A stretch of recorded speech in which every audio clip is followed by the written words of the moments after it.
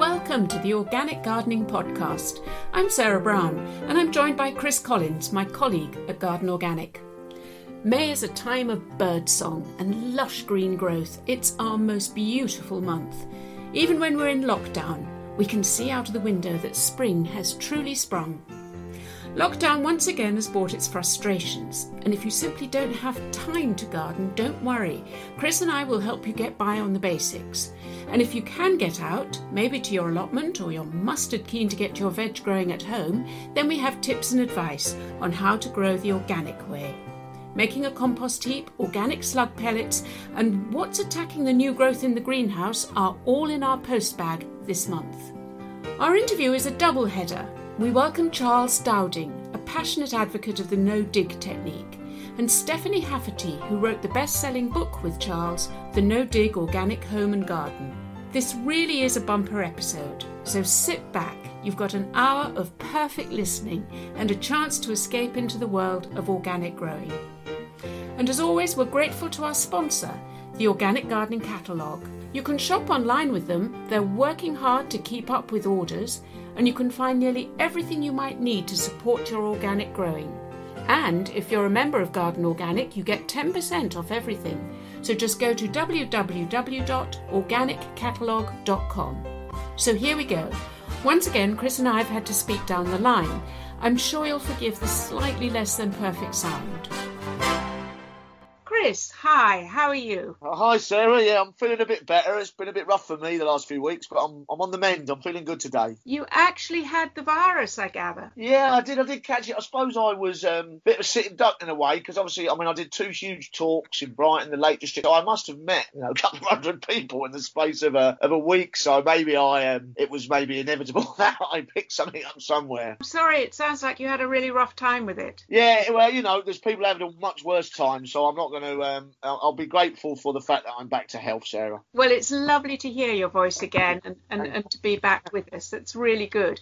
We're recording this and the UK is still in lockdown. And even if it's lifted by the time our listeners are listening, I'm guessing that life's going to take some time to get back to how it was before.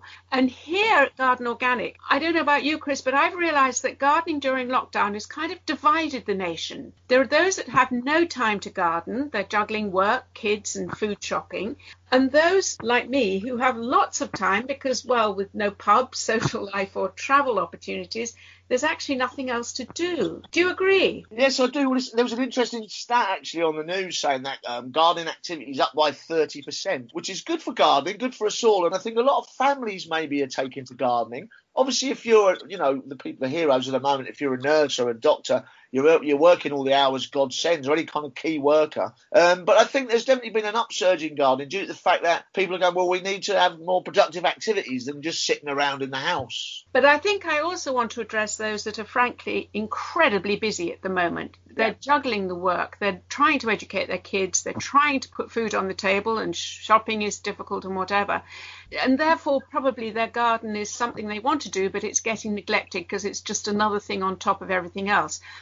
Well, Chris, we're joined by Emma, who's head gardener at Garden Organic. Hi. I know that you're now at home and looking after 2 children, trying to do admin work, shop and look after the family. What words of gardening advice would you give to others, Em, in a similar situation? I think really the main thing is try not to worry, that nature is always going to find a way. If things are overgrown, think about actually that this will be more beneficial for wildlife, that you'll find plants coming up that perhaps you'd forgotten before. And I would prioritise the task. So if you know something needs watering and you've got 5 minutes, water it. If you see, a patch of weed and you can hoe, get the hoe out. But otherwise, try not to worry too much about it. Just do what you can when you can. I like the idea that you're talking about a more relaxed approach to your garden, which allows the wildlife within the garden, the birds, the butterflies, the insects, the soil life, to actually bloom, to be undisturbed. Yeah, I think sometimes we do have a tendency to overmanage, especially if, like me, you're a bit of a neat gardener. Sometimes I find I'm cutting things down because I think, oh, that looks messy, whereas really it is beneficial for insects, and you want to get the right balance. Look at your garden garden from perhaps a different perspective than you've seen it before, and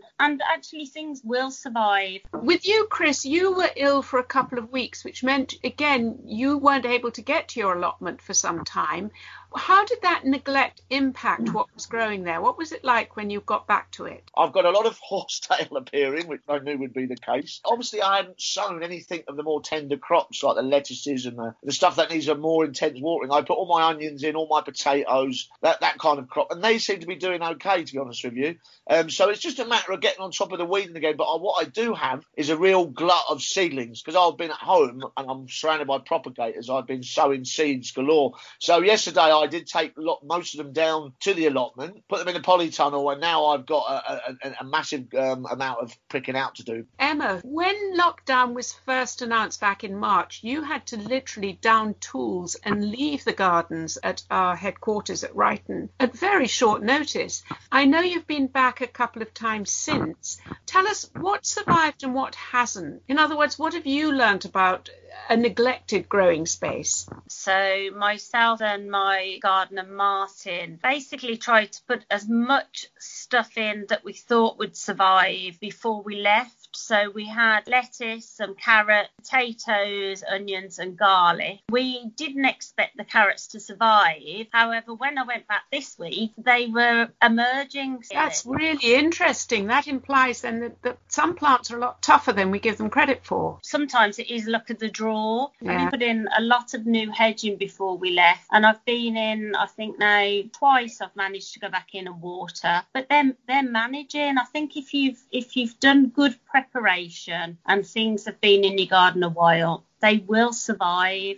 I think that's very true. Chris, wouldn't you agree? A lot of it is the preparation. It's getting the soil good and ready. Yeah, certainly. It really is. I think obviously in the winter, well, at the end of the winter, I put down quite a heavy organic matter onto those beds. So the soil, despite being dry, you've got to make sure it maximises moisture retention, basically, and that really, really helps keeping that soil nice and healthy. And actually, I put the rake over a few beds yesterday and ready to sow my lines of lettuce and spinach, and it raked out and tilth really easily. It's interesting hearing you talk, because I'm one of the people who actually now has almost too much time to garden. I'm doing much more gardening than usual. I can't leave the house, and I no longer have a long commute or a social life on top of my working life. So I've got more time than I've ever had in the garden. In fact, it's the garden which keeps me steady in these difficult times.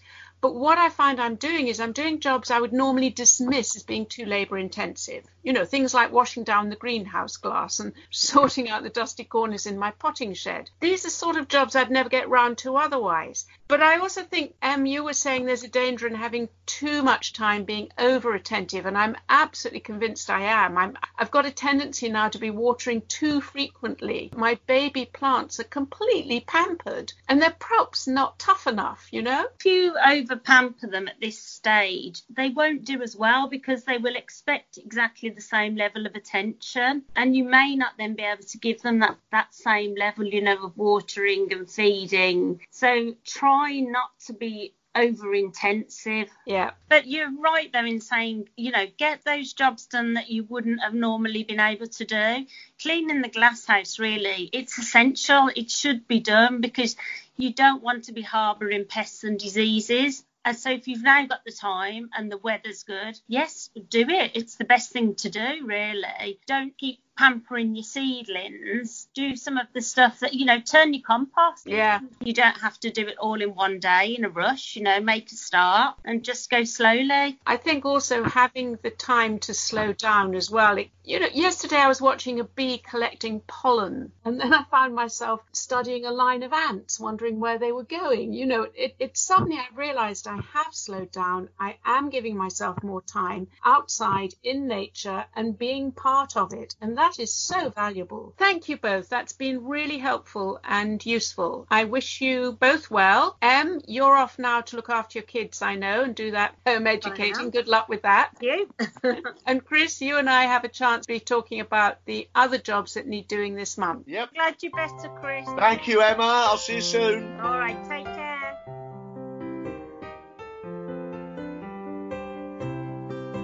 Okay, so Chris, let's just have a quick recap on the monthly jobs, the things that we know we're going to be facing in May, whether you've got time or not. These are some of the jobs that really it would be good to keep on top of. I think weeding is top of the list, don't you? It could be. I've not obviously been on the allotment for a while, and I've been down there, and you can see this emergence, this green sort of film that's covering the allotment. Or the arrival of horsetail again, which seems to be my nemesis. What will you be doing with the horsetail, Chris? They don't like being disturbed.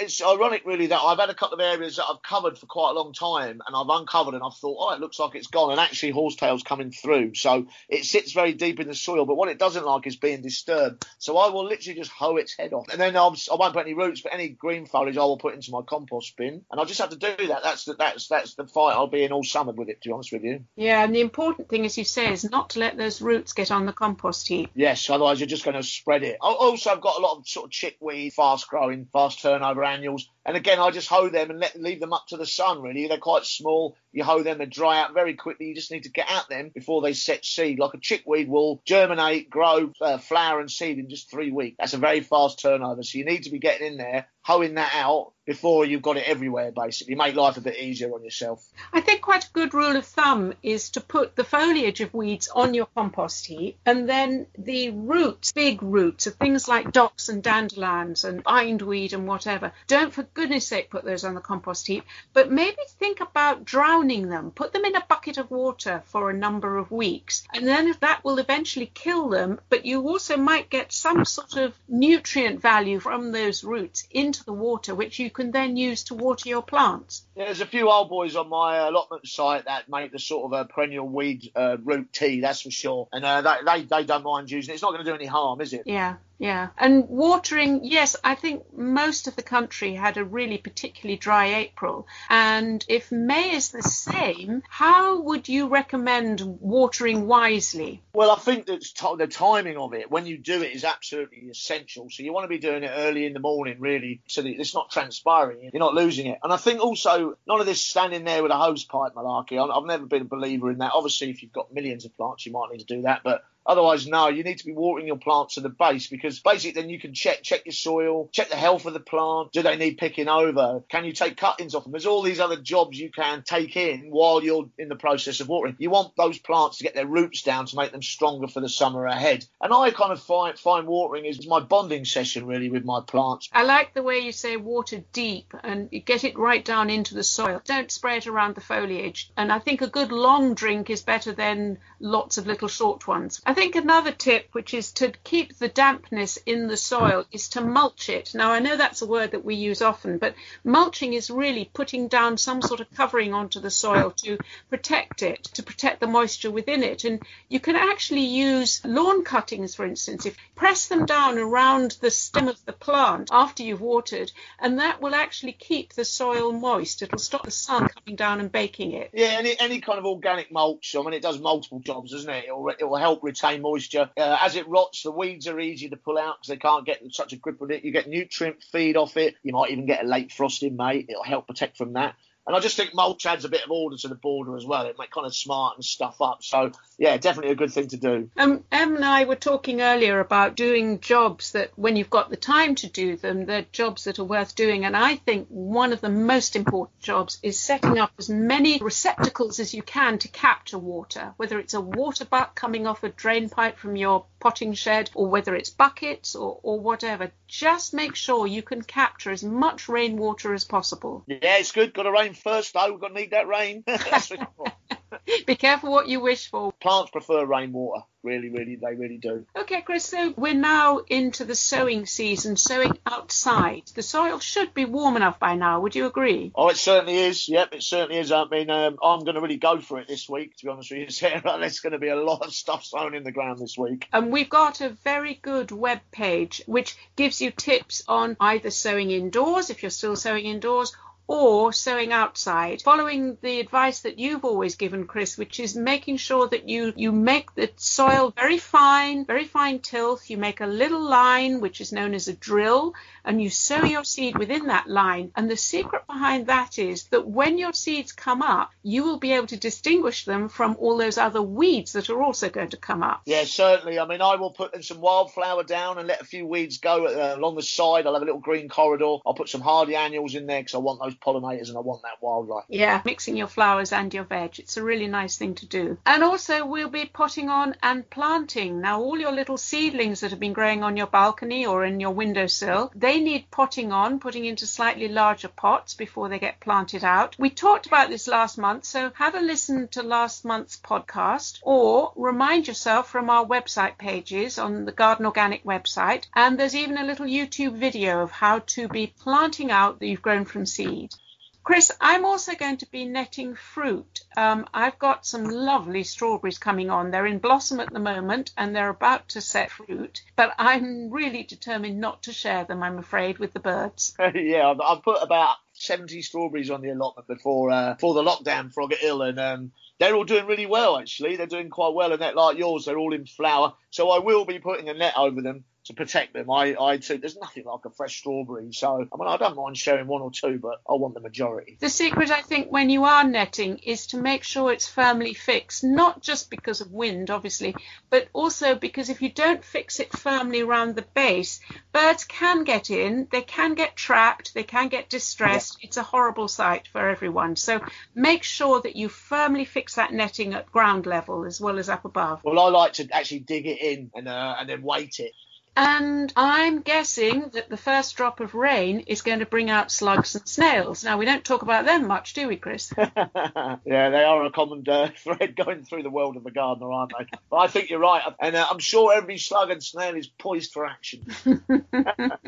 So have a check of the Garden Organic web pages, because there you'll learn about barriers, how to plant out strong plants which can withstand the munching of the snail, all sorts of ideas and tips on how to avoid slug and snail damage. And I think later on, when we open the post bag with Anton, we'll be talking about slug pellets in particular. Anything else you want to share, Chris? I was just going to say there about the slugs and snails, as I have just put out quite a lot of courgette. When they're young, they tend to like them. So I've put a lot of water bottles, which I've cut the bottom off, over the top of the mactum as a cloche, and that's quite a really good way to recycle these bottles, which seem to be everywhere. So a plastic bottle, cut off the bottom, put them over your small plant, and as they start to put on growth, you'll be able to remove that, and that should help with the slugs and snails. Ah, that's a very good tip. And I do think the most important thing is just keep checking regularly. Whatever you use to prevent slugs and snails, whether it's eggshells or whether it's upturned grapefruit or beer traps or whatever, keep checking them, and especially if the weather is damp and after rain, because that's what brings the molluscs out. Yep, certainly. Okay, Chris, lovely to talk to you. And Stay you. well, won't you?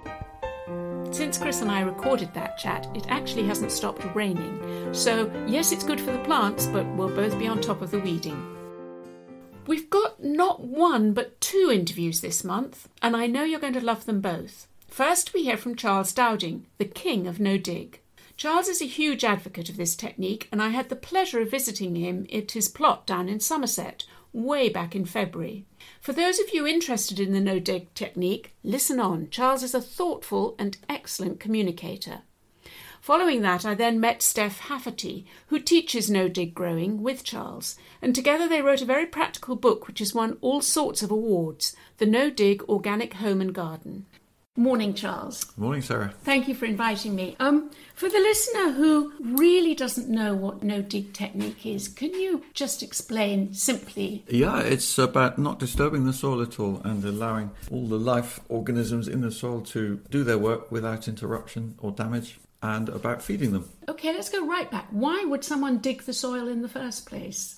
Because they've been led to believe, they mistakenly believe that they're improving soil structure by introducing air and allowing water to drain, and also by incorporating organic matter like compost into the rooting zone. I'm paraphrasing there. I don't believe any of that. Yes. But that's, as I understand it, why people feel they have to or need to dig.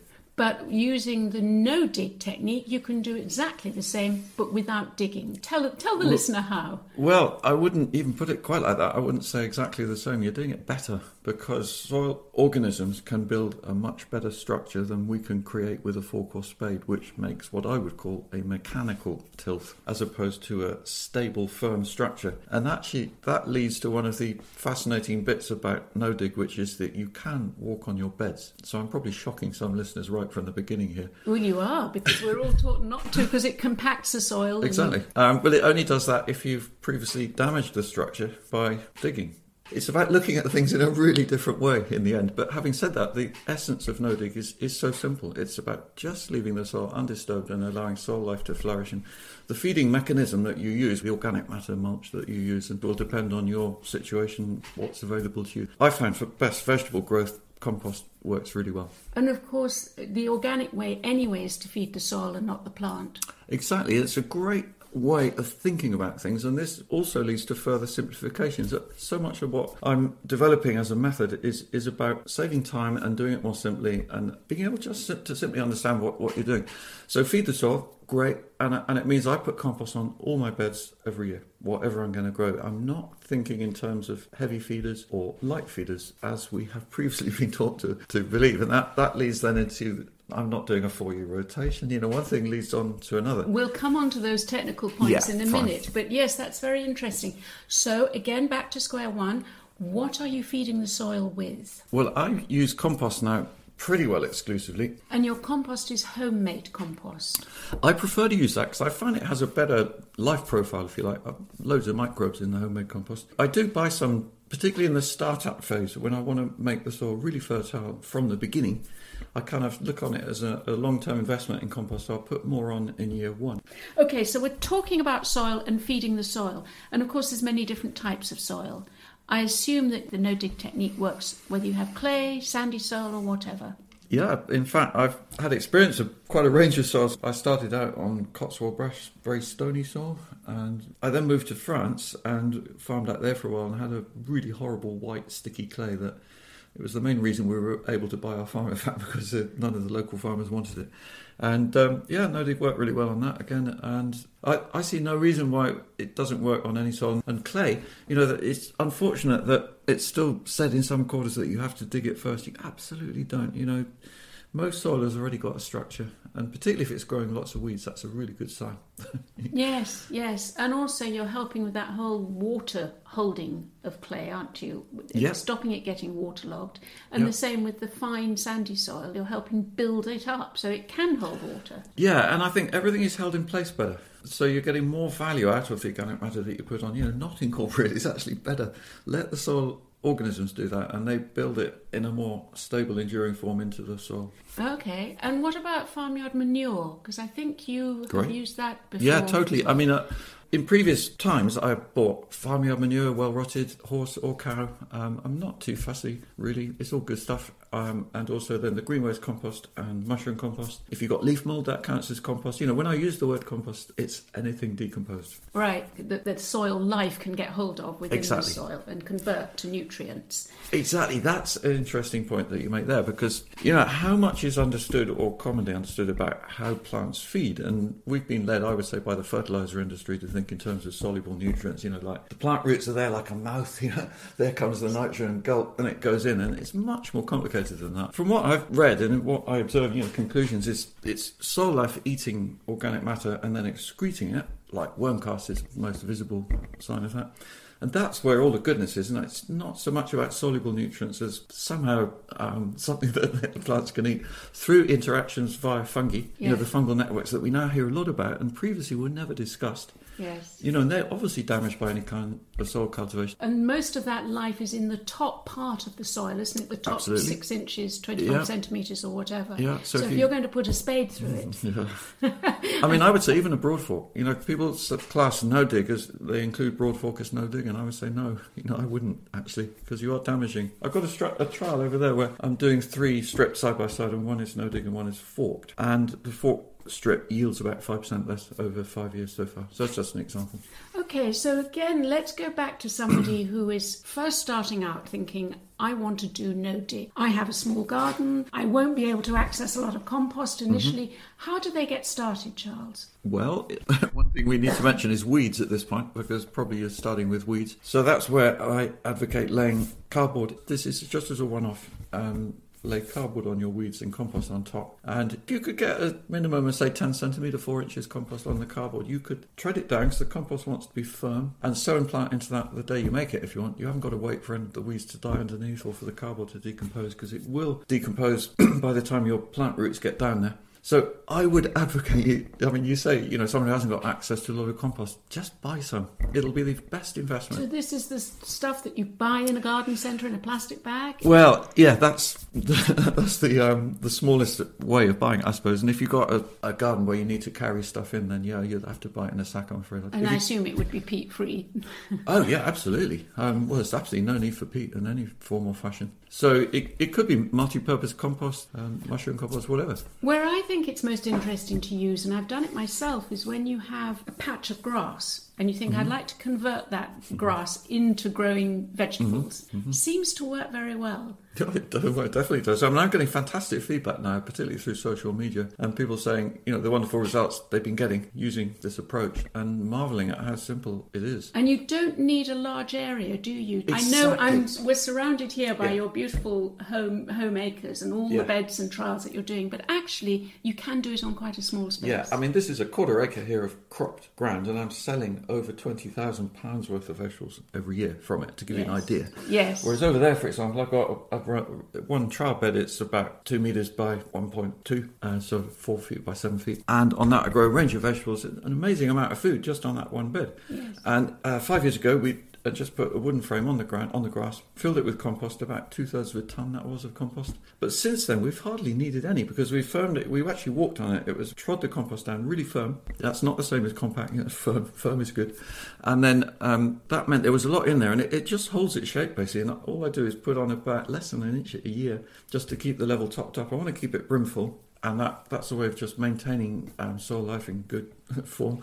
And we just keep cropping, If you're starting right at the beginning like that, you probably don't have a compost heap. But as you grow and as you pull your vegetables, you will almost inevitably have some wastage, won't you, of the leaves or the stems or whatever. Throw them on the compost heap. Yeah, absolutely, everything, including weeds. Within a year, you will be self-sufficient, possibly, in compost. Well, not from just one bed, but yeah, from the rest of your garden, hopefully. It depends what you've got. Some people, if you haven't got a big space, and maybe all you've got in your garden is a bit of gravel in one bed, or then you won't make a large amount of compost. But if you get in the habit of scrounging, there's a lot of raw materials out there.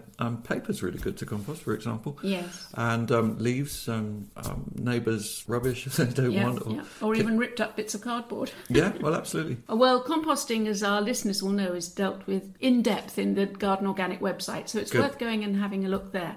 We also on the website talk about how to clear an allotment space if you've taken over an allotment and it's covered in weeds. And I think it goes absolutely in line with what you're saying. Good. A lot of people say, can't I use an old carpet? Wouldn't that be the same? What are your thoughts on that?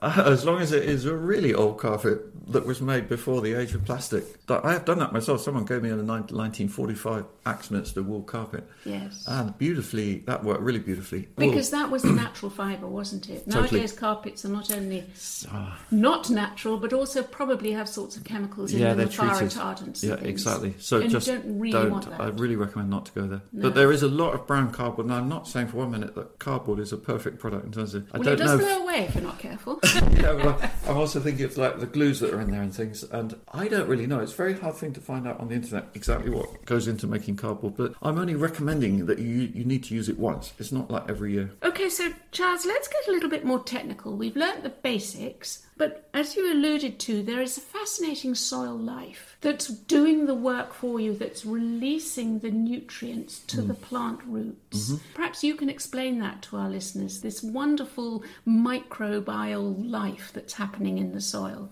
Yeah, well, I first of all just say that if anyone wants to find this in depth, go to the website of Elaine Ingham and her work on what she calls the soil food web. And what I understand is what I've gleaned from her and interpreting that in the light of what I see happening in my garden.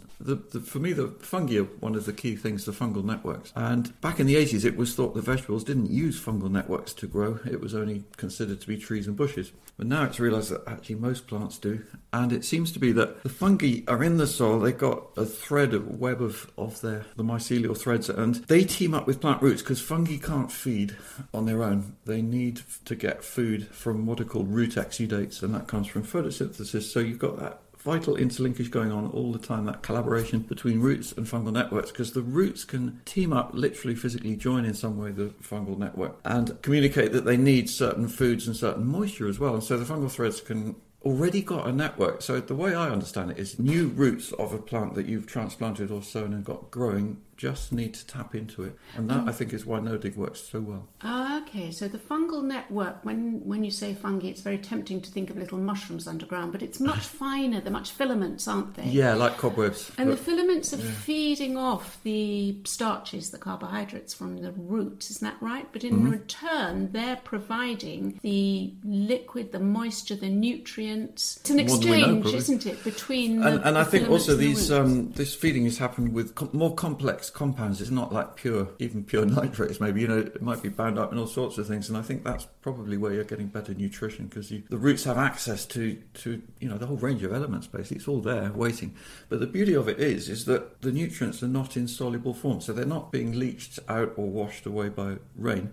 Like here, I put my compost on in November, December mainly, because that's when we're taking final harvest, and that is preserving all that fungal network there, but the nutrients in the compost, it's not like they're washed out by rain. That's very interesting, because that's a very common perception. Yeah, again. That's why I mentioned it, exactly, because I just don't agree with a lot of it. It's I would say some of this comes from the fertiliser industry, to be honest. The nutrients from that compost were leaching out. There's no way my growth would be so good. But I can do 2 crops a year preserved. Yes. And I don't think any of the studies on leaching, or at least I'm not aware of any, that have been done with no-dig or no-till.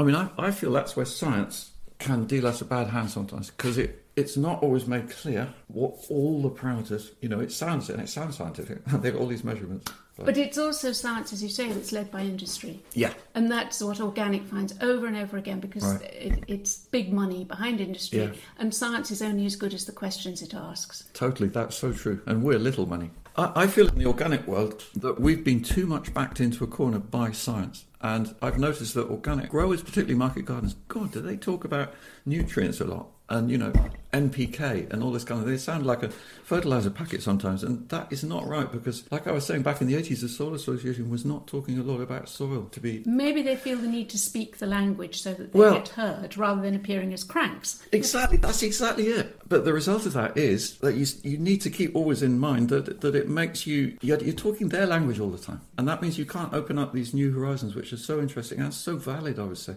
And a classic example of that is the use of words. The way that chemical farmers using synthetic fertilisers and poison sprays have allowed to appropriate the word conventional. Yes, I agree entirely. Oh, well, I'm so pleased to hear that. But you see, I hear all the organic farmers and growers using that word conventional farms do this. Yeah. No, they're not conventional. Organic is the conventional. Yeah. The other is agrochemical. Exactly. And that's how I always refer to them. Brilliant. Let's keep it that one. Now, I read an interesting sentence in your book, and I have to say your book is fantastic, No Dig Organic Home and Garden, which you wrote with Stephanie Hafferty. In fact, I'm meeting Steph later to talk a lot about the book. But you wrote the sentence, in your comparison beds, total yields were similar initially, but actually the quality was intriguingly different of the produce from the no-dig bed. Yeah. Can you expand on that? Yeah, such a difficult word though, isn't it? Quality. Yes. What's quality to one person is not to another. I'm guessing perhaps taste or texture? Yeah, it was actually more texture and appearance. Like the leaves, I find them look more glossy and lush and rich and abundant. And on the dig bed, they're more matte. Flavour, we don't really notice much difference. We tried these tests, and once actually the potatoes did taste better on the dig bed, I must acknowledge, and another time the carrots tasted better on the no dig bed. So it's a hard one to be precise about that. But the standout difference is the yield, which interestingly, in the first 6 years it wasn't hugely different. It was always a little bit more on the no dig bed, but in year 7 and year 8, the no dig bed has been 15% ahead. of the dig bed, which has fallen away a bit. So just to recap, it's not so much the fact that you're putting added nutrients into the soil. It's more about building up that soil life so that the nutrients can travel to the plant roots. Yeah, that's a good summary. And you put on your compost throughout the year, or just only in the autumn, or only in the spring? Yeah, thanks for asking that. My aim is always to keep it simple. I find it quickest, easiest to put it on once in the autumn, late autumn, just because that's when we're clearing, and then that's for the whole year. So I'm not putting on any more in the summer, even then when we're doing second plantings, because it's summer, you just haven't got time really to do that kind of thing. So summer is all about sowing, planting, picking, not much weeding, and then we twist out plants to clear the bed. And I like the way you say you twist out plants, presumably because the soil is such good structure, you don't need to dig out a leak. Or... Well, no, exactly. I'm always thinking, leave as many roots in as possible, because that's food for microbes. Yes. And so also twisting disturbs the soil less. So that rotation, it snaps off the main roots and leaves most of the fine roots in the ground. Have you suffered from any persistent diseases, or have you had experience of the ghastly club root, or in my case I had the allium leaf miner last autumn? In my previous garden I had some allium white rot, yes, and that's a very persistent soil fungus. It's one of the few bad fungi. Most fungi are good. Yeah. And I found 4 years was enough. I was able to grow leeks and onions in that bed without it reappearing, and I think no dig helps, because just in a very practical terms, if you've got a soil problem like that, or say club root, and you're digging it, and then bits of it are on your fork, you're spreading it around. Yes. So at least with no dig, it's keeping it contained, and you know exactly where it is. Charles, you're an organic grower, of course you are, and I can see you're surrounded by wonderful Somerset countryside. I would have thought, therefore, that wildlife is important to you. Yeah, well, it's a very interesting word, wildlife, because I would say in the organic world, one of the most important bits of wildlife is what's in the soil, and that links to what we've been saying. So no dig for me is the starting point. If you want to encourage wildlife, you need the wildlife in your soil. Bringing flowers in helps. You've got a broader mixture of plants dotted around the garden. You're going to get a better balance of different pest and predator, if you like, all through your space, depending how big it is. And organic gardening, you first started as an organic gardener, or how did that come into your life? Yeah, I was passionate about that when I began, because I read this book when I was at university about animal rights by an Australian professor called Peter Stringer. He got me interested in nutrition, and actually I became vegetarian in 1980. It was a little bit tricky in those days. There wasn't much catering for vegetarians. Yes, I was the same. But anyway, that led me on to... We were called cranks, and we ate at cranks. Well, yeah. Because we were cranks. That's quite right, yeah. And I was eating like a rabbit, as my father kept saying. So what I got interested in was nutrition and reading. That led me to organic, and I grew up on a farm using chemicals, and I started to question that, and not only the chemical contamination of food, but also whether the nutritional quality was in there, particularly from using fertilizers. It hasn't been really addressed enough, I don't think. They're weakening the nutrient profile. And so, I joined the Soil Association in 1980. And interestingly, in that time, I was no dig from the beginning. I wasn't really talking about it. The soil wasn't on the map as a subject, even for the Soil Association in the 1980s. Charles, I know you're a busy man because of all your growing, and I can see that. That's testament round here. But you also lecture, you hold courses to spread the word about no-dig techniques.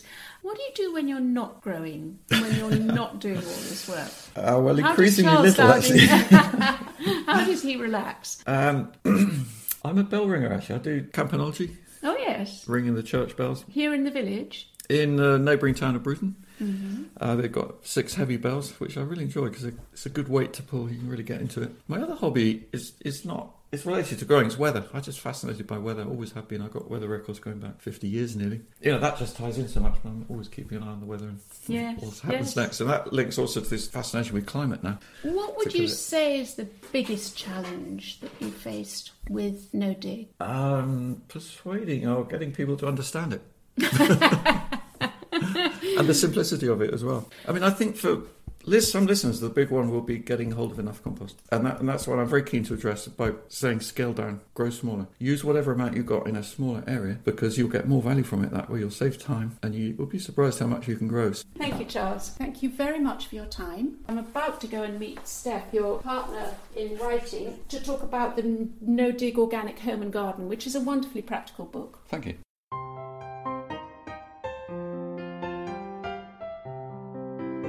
Steph, it's such a delight to meet you. I've read your books. It's interesting to talk to somebody who not only knows how to grow organically, but knows what to do with it when they've harvested it. Absolutely, yes. When our publishers approached us with the idea, they very much wanted that aspect of not only producing as much food as possible in whatever space you have, but also then what happens next. And so we wrote it so that it would cover not only growing things and harvesting them, and also from my perspective, I like to see how many things I can make out of each plant that I grow. That's what struck me about the book, because it's not just a book about vegetable soup recipes. There's so much more in it. It's how to store the vegetables, how to preserve them.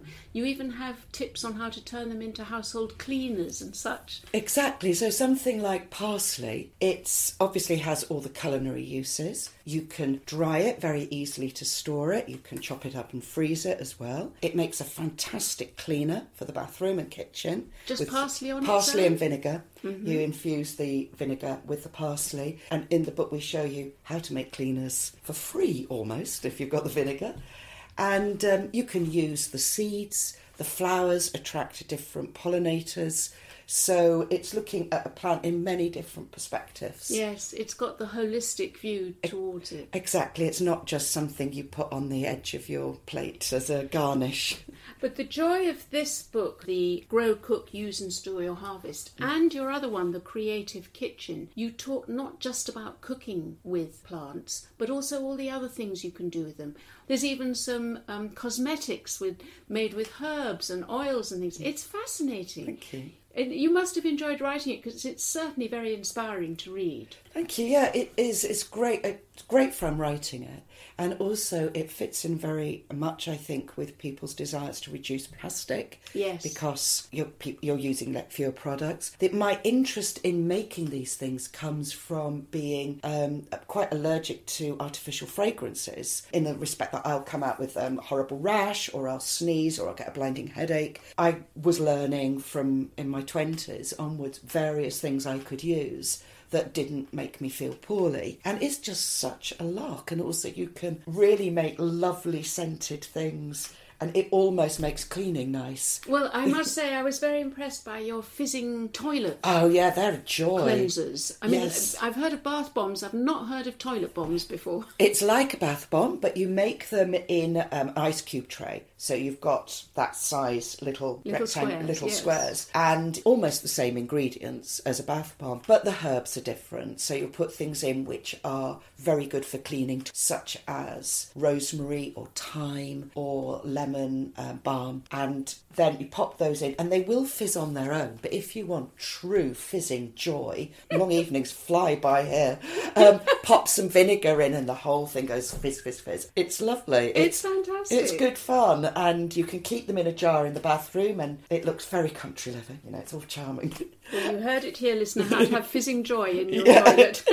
But also, it's so practical. That's what I like about it. It's good. It's nice not to have the waste, because if you're making something that's using a lot of lemon juice, these are the things you can do with all the rinds. Yes. So you can make a very simple cleaner just by putting them in a jar, filling it up with vinegar, leaving it for 2 weeks, straining it, smells amazing, will clean everything. And if you've got just the peel, not the pit, and dry that, and then whiz it up in a food processor, that is a really good base for skin scrubs. Citrus is really good for your skin. You can use it in your toilet bombs. Back to the toilet bomb. And you can also add it to cooking, because it's assuming you're using organic citrus, because otherwise you've got the horrible waxes and things on the surface. And also I then thought, well, let's imagine a situation where you haven't got any citrus, but you want it for a recipe. So another thing that interested me, Steph, was looking at some of your recipes. In fact, I think probably all of them. You've probably grown most of the ingredients, is that right? Yeah, they're almost entirely recipes for things that you can grow yourself, without any fancy equipment. You could use simple cloches rather than a polytunnel, but grow yourself in the UK. And there'll be a few things you can't very easily, olive oil or black pepper, but almost entirely. I think that you can have the pleasure then of an absolute home-cooked meal. But I also made sure that all the quantities for things like pulses or cooked tomatoes, are the same as opening a tin. So people coming home from work, you might have a few things from your garden or allotment, but you haven't had time to soak beans, or you don't have any home preserved tomatoes, that you can actually just open the tins and add those as well. I have to say, when I arrived at Steph's house, I immediately knew it was her house, because the other houses in the row had the inevitable 1 or 2 rose bushes and a bit of tired lawn. Steph's has raised beds with vegetables and netting and a little fruit tree. I get the impression every inch of your house and your garden is used to make the most of plant. Yes, as much as possible. I've even got potatoes chitting on the bedroom floor of my son who's at university. And there's mushroom boxes in there all doing their thing. So your growing area isn't very big behind the house then? It's about 30 by 100 feet, which is the average size of a small back garden. Yeah, this is an ex-council house. But your theme is very much to keep yourself in plant food throughout the year, isn't that right? Pretty much entirely, as much as I possibly can, within reason, obviously. I have lemon trees in my kitchen. They're overwintering there, so I try citrus as well. But yes, absolute. The polytunnel is full of vegetables. I have salad in there, leaves that I can cook with, so they can either be eaten raw or used in stir-fries or in soups or stews. I have brassicas that will produce earlier than the brassicas at the allotment. I can put potatoes in there quite soon because I've got things to protect them with. So that produces food really right up to the hungry gap. Now, the hungry gap, just to listeners, is not when the son comes home from university. No, it feels like it. Yes. The hungry gap is actually that well-known time round about early spring, when you've used up most of your winter produce, but the spring-summer produce isn't yet ready. Exactly. It depends on your location, but it's kind of end of April, early May time, and everything's bolting because it's their flowering time. And the blessing of things going to flower is almost entirely the shoots are edible. So it's also about looking at your plant and thinking, not just this cabbage, I can now no longer eat it because I didn't eat it and it's gone to flower. You think, great, cut it, and you still can use all of that cabbage. I think what you say chimes with me because we're so led by what we see in the supermarket as to what we think we can eat. Exactly. And of course, once you start growing your own, you realise you're much more creative with stems, leaves, flowers, all stages of the plant and the vegetable life. Yes, because, you've grown it, so you really want to make the most of it. That brings me very neatly on to organic. Why is organic important to you? It's a very natural way of growing, and also I think it's a much healthier way of growing, that you're not ingesting all those chemicals. It's also much better for the soil and soil life. It's much better for wildlife. For me, it's a no-brainer. And as my elderly neighbours said, back in the day, it was all organic. It's only relatively short period of time in human history that all this vast use of chemicals has come into play. And we do waste, as a species, we waste a lot of food, particularly in the West. So if people were not wasting food, if everything was used in the way that food should be respected, not just thrown into landfill, then the argument, I think, that you can't produce enough food without all these horrible chemical cocktails kind of falls apart. When did you start growing, Steph? When did gardening come into your life? Actually, I used to have cacti and succulents and things like that, and I was always interested in being in the garden, and then I found a book when I was about 17 in a charity shop, which I've still got, and it's the Farmer's Weekly Wives book of alcohol recipe. 17, that's bingo. I know, that's what I thought. And so I was looking through it and I discovered you can make wine out of various things. You can make them out of marrows. So I grew some courgette plant marrows in my parents' very nice back garden in the corner. For making alcohol, I got really into making wine, which makes you very popular when you're young. Wine out of it. When I went to university, I went with 2 demijohns of elderberry wine. This is the most remarkable introduction to organic growing that I've heard. It was basically getting drunk with your friends. That's what it was, cheaply. I think when I was a very little girl, and I had my Playmobil and my Lego, and I had a train set as well. A lot of my games were around growing and farming, which I think was influenced by reading stories like Little House on the Prairie, also TV, The Good Life. So it was all in there, and I would play those games. And now it's more about food than alcohol, though I do still. That's why there's a bottle of rum on the mantelpiece. It's for I hadn't noticed infusing. And you and Charles both are strong advocates of the no-dig technique. Absolutely. How did you get into no-dig? I kind of heard about it, I had my allotment. Then I would hear about this bloke called Charles who lived in the area and did this no-dig thing. And living quite near Glastonbury, I thought, oh, well, he's probably just one of those guys that sits there and thinks of other things while smoking interesting substances and just lets things grow.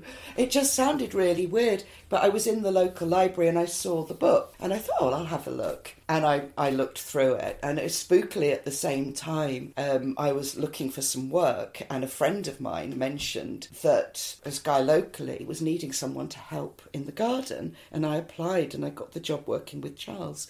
So so that's how I got properly. It was like an immersion in it. So I worked there for 2.5 years. So it was almost like a kind of no-dig university, because it was quite a long time. It was a deep immersion. Yeah. Now, talking of time, I'm intrigued, because here is someone who clearly spends her days out getting her hands muddy, her boots muddy, growing everything she can, then harvesting it, then cooking it, and yet still finding time to write about it and bringing up a family. It's fascinating, Steph. What is the secret behind this? Rum on the mantelpiece, I think. I think it's working out a balance as much as you can. I mean, I probably don't have what anyone would consider balance. I do tend to do pretty much a 7-day week. I'm very lucky that my work is very flexible. Each week is different. Charles and I do courses together, so I look at, are we doing those? These things are what I put as like the framework for the week, and then I work out, I look at the weather and see, okay, Tuesday's going to be horrible weather, so that's a really good day for writing. Wednesday looks great, so Wednesday's the day I'm going to hoe the allotment. One thing I do want to ask you, Steph, is I'm a cook as well, and I do a lot of creative cooking rather than slavishly following a recipe. And I'm really intrigued by recipe writing. Do you have to keep adjusting every time you say you're going to do a soup or a hummus recipe or whatever? You have to get the measurements exactly right. Do you have to cook it a second time because you used half a teaspoon instead of 3/4 of a teaspoon? Is it very, very precise writing a recipe? Yes, for a book. Absolutely, because I think you've always got to be aware that not everybody is confident with playing with a recipe. So a lot of people feel much more comfortable having these parameters, and you have to check it several times. Right. So for anyone who's listening who's starting out on the organic journey, what would your advice be? They may not have an allotment even. From starting small, what would be your advice? I think if you only had a very small space, I think some of the best things to grow in a really small space are herbs, particularly the herbs that fit with the kind of food that you like. I mean, something like growing coriander, which is one of my favourites. If you grow it yourself, you've not only got the leaves, which you can use in your food, and the stems are also edible, but when they go to flower, then if it's a balcony or an outside space, you're attracting the beneficial pollinators. You can also eat those flowers. Then they'll go to a green seed, and you cannot buy that in the shops. It tastes like lemony coriander. It's got a zing. And sprinkle that on your salads, on hummus. It's fantastic. It's the pleasure of something you can only eat if you've grown it yourself. And then if you've got some that dry, you can use those either to grow more coriander or whiz them up in a food processor and have your own homemade coriander spice. And then remove the coriander from pot, and you've got the roots, which are highly prized in Thai cooking. They use them all the time, but to add another flavour dimension. It's one of the sheer pleasures of growing your own, I think, is fresh flavours and also being able to experience things that are a bit different and just explore all the possibilities, really, that vegetables offer. One other thing that struck me from your book, Steph, was the very strong message about eating seasonally. In other words, not supermarket shopping, where you can see in January, you can see strawberries and raspberries and tomatoes flown in from Spain or whatever. I think this is something that you feel very strongly about, and it's part of the organic message, isn't it? Absolutely, yes. I think it's a very important thing that we've lost, as you say, with supermarkets and so much choice all the time. The thing with eating seasonally actually is it's a great joy and a great pleasure. It's not something that is spoiling your palate in any way, because you then start enjoying and looking forward to flavours. So you can tweak the season a bit. You can cover plants with fleece to bring them on a couple of weeks earlier. You can grow potatoes in pots indoors to get a Christmas crop of new potatoes. That's still eating seasonally because you've grown it. It's just tweaking. You've got the anticipation of the first raspberry. I think it's particularly exciting with fruit because of the sweetness and the colours, and you just feel, oh, summer's here. And also your palate is fresh, isn't it? Exactly. It's not jaded by having these things constantly, every day. Yeah, and also, if you're eating out of season, it's been shipped in from goodness knows where. So it's got the air miles. And with preserving, you can still have the taste of tomatoes in the winter. If you dehydrate tomatoes and then put them in a food processor... one of my things, make it into a powder. Then you've got this amazing tomato powder, which you can add to sauces, spoonfuls of that in the winter time, into soups, into stews. It adds a lovely tomatoey dimension. It's a much better flavour than tomatoes bought from the supermarket in December. And then you've got that pleasure of that first tomato you pick, that you've grown. Exactly. It is such a joy. Yeah. It is really good. I'm still smiling when I think about Steph and her wine, and I promise we didn't drink any. Not a drop. In mid-May, we'll be releasing an extended version of Charles's interview in one of our unpruned podcasts. To listen to it, you just have to subscribe to the Organic Gardening Podcast. And if you want to know more about how to follow the no-dig technique, search for it on the Garden Organic website, or buy their book, The No-Dig Organic Home and Garden, and go make yourself a toilet bomb. Now it's time to open our post bag. As usual, Chris and I are joined by our colleague Dr. Anton Rosenfeld, and Hannah is back with us to open the emails.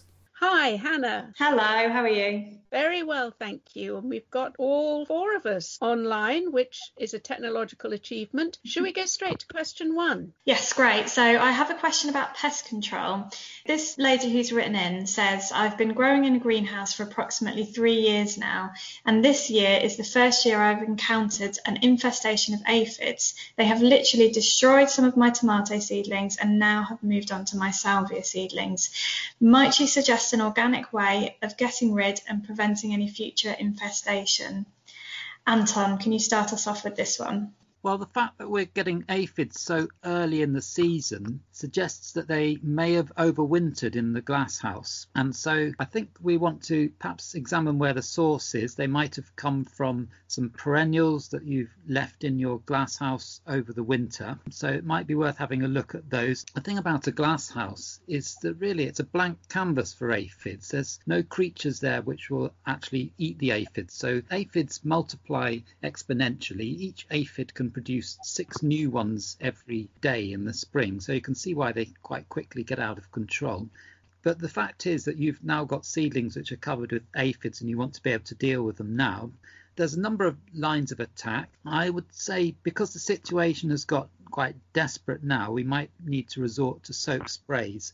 They might not be our ideal solution. Anton, when you say a soap spray, could you elaborate a little bit on that? Really, we want to be going for one that is actually a horticultural spray which has been prepared as an organic insecticide. So the mode of action that they work is they're actually made from plant oils, and what they do is they remove the waxy coating from the aphids and they dehydrate them. It's all made from natural products. I would recommend this rather than just going for washing up liquid, because washing up liquids generally they're a detergent, they're often petroleum based, they don't degrade, and also it's quite hard to get that sort of exact right mix so that you're attacking the aphid but you're not actually damaging your plants. Whereas if you use a proper horticultural soap spray, and this is something you can get from the Organic Gardening catalogue, presumably online. It is, yes, you can get it there.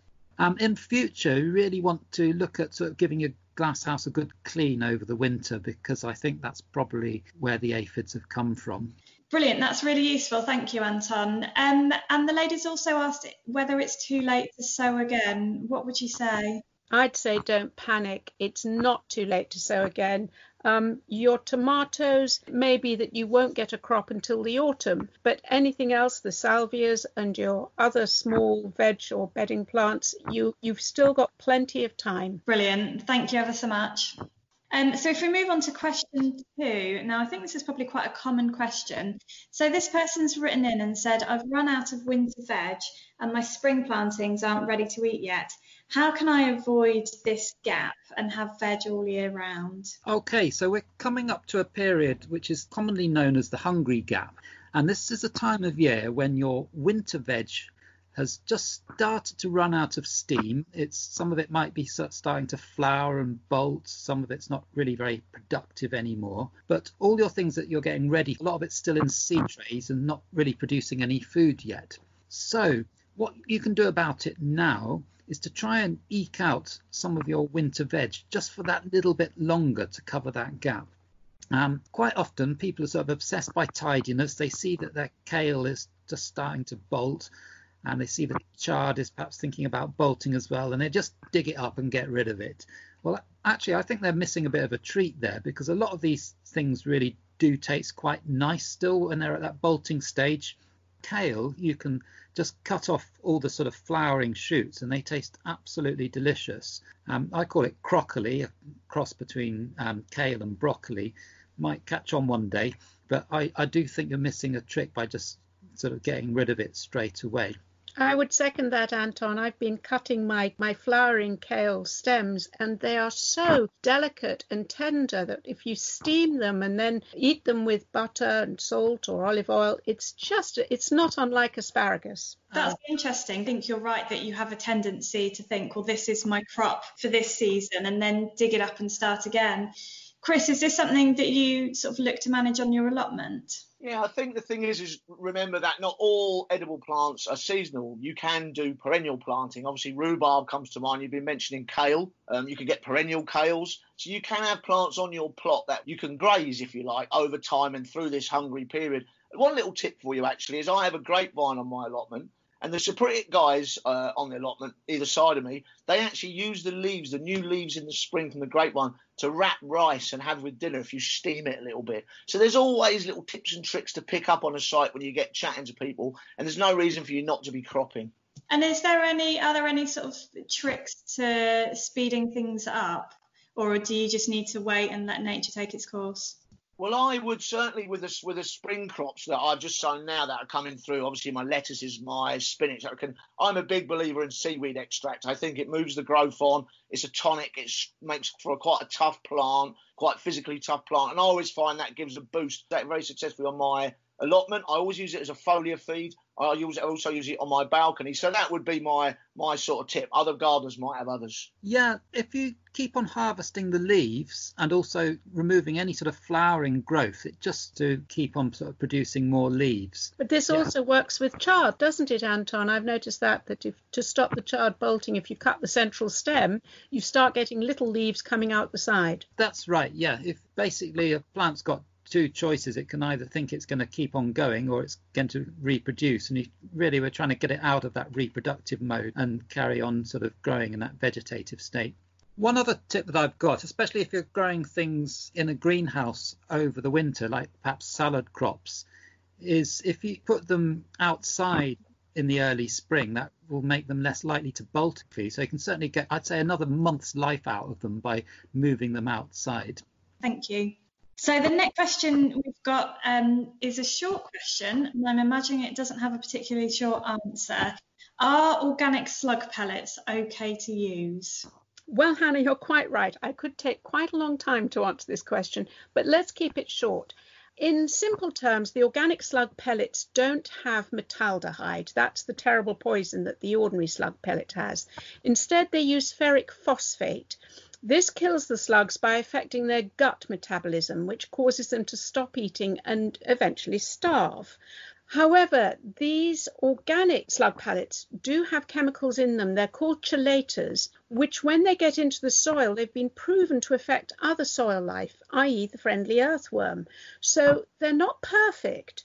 And I feel it very much comes down to a personal decision as to whether you feel able to use them, even though they've been designated for use as an organic grower. If you do use them, I would definitely say use them sparingly. And also, I would definitely suggest that you go to the Slugs and Snails webpage on the Garden Organic website, because we have lots of tips and advice there how to combat the mollusk. There are plenty of things you could do with barriers, traps. Anton, you've used wool pellets before now, haven't you? I have, yeah. This is one of a number of sort of barrier techniques. The thing about wool pellets is that they have a sort of substance in there that irritates the slugs and they don't like to crawl over it. I'd say they're moderately successful. I found that they protected my winter pansies quite well in pots.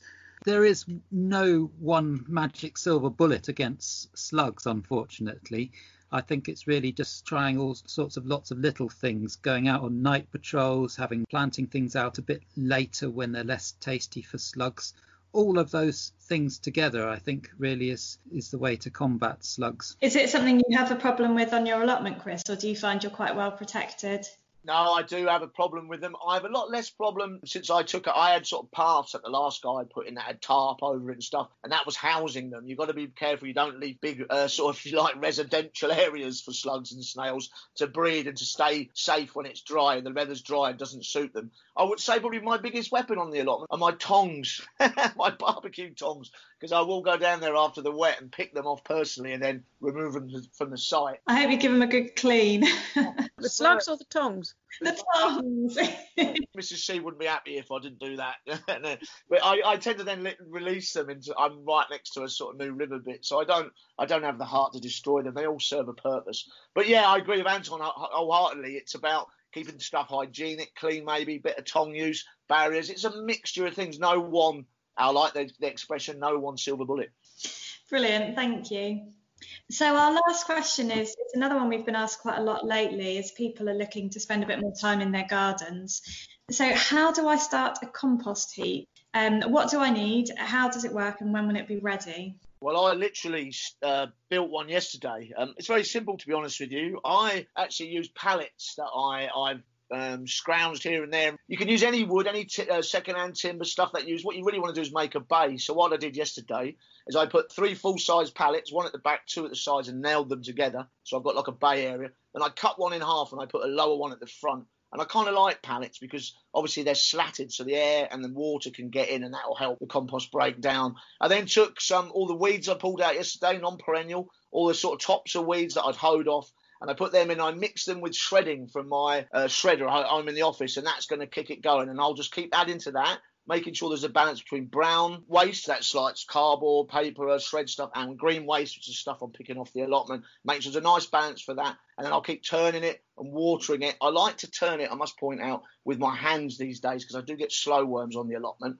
And I don't really want to be putting a fork in there because I might cause some damage. So I tend to turn it in my hands, make sure it's kept moist. And if I'm lucky, maybe in about 3 months' time, I'll have some lovely compost. Brilliant. Okay, well, that's really useful. Thank you all.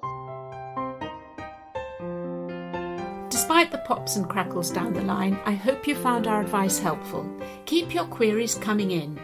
And don't forget, make sure you're subscribed to the Organic Gardening Podcast.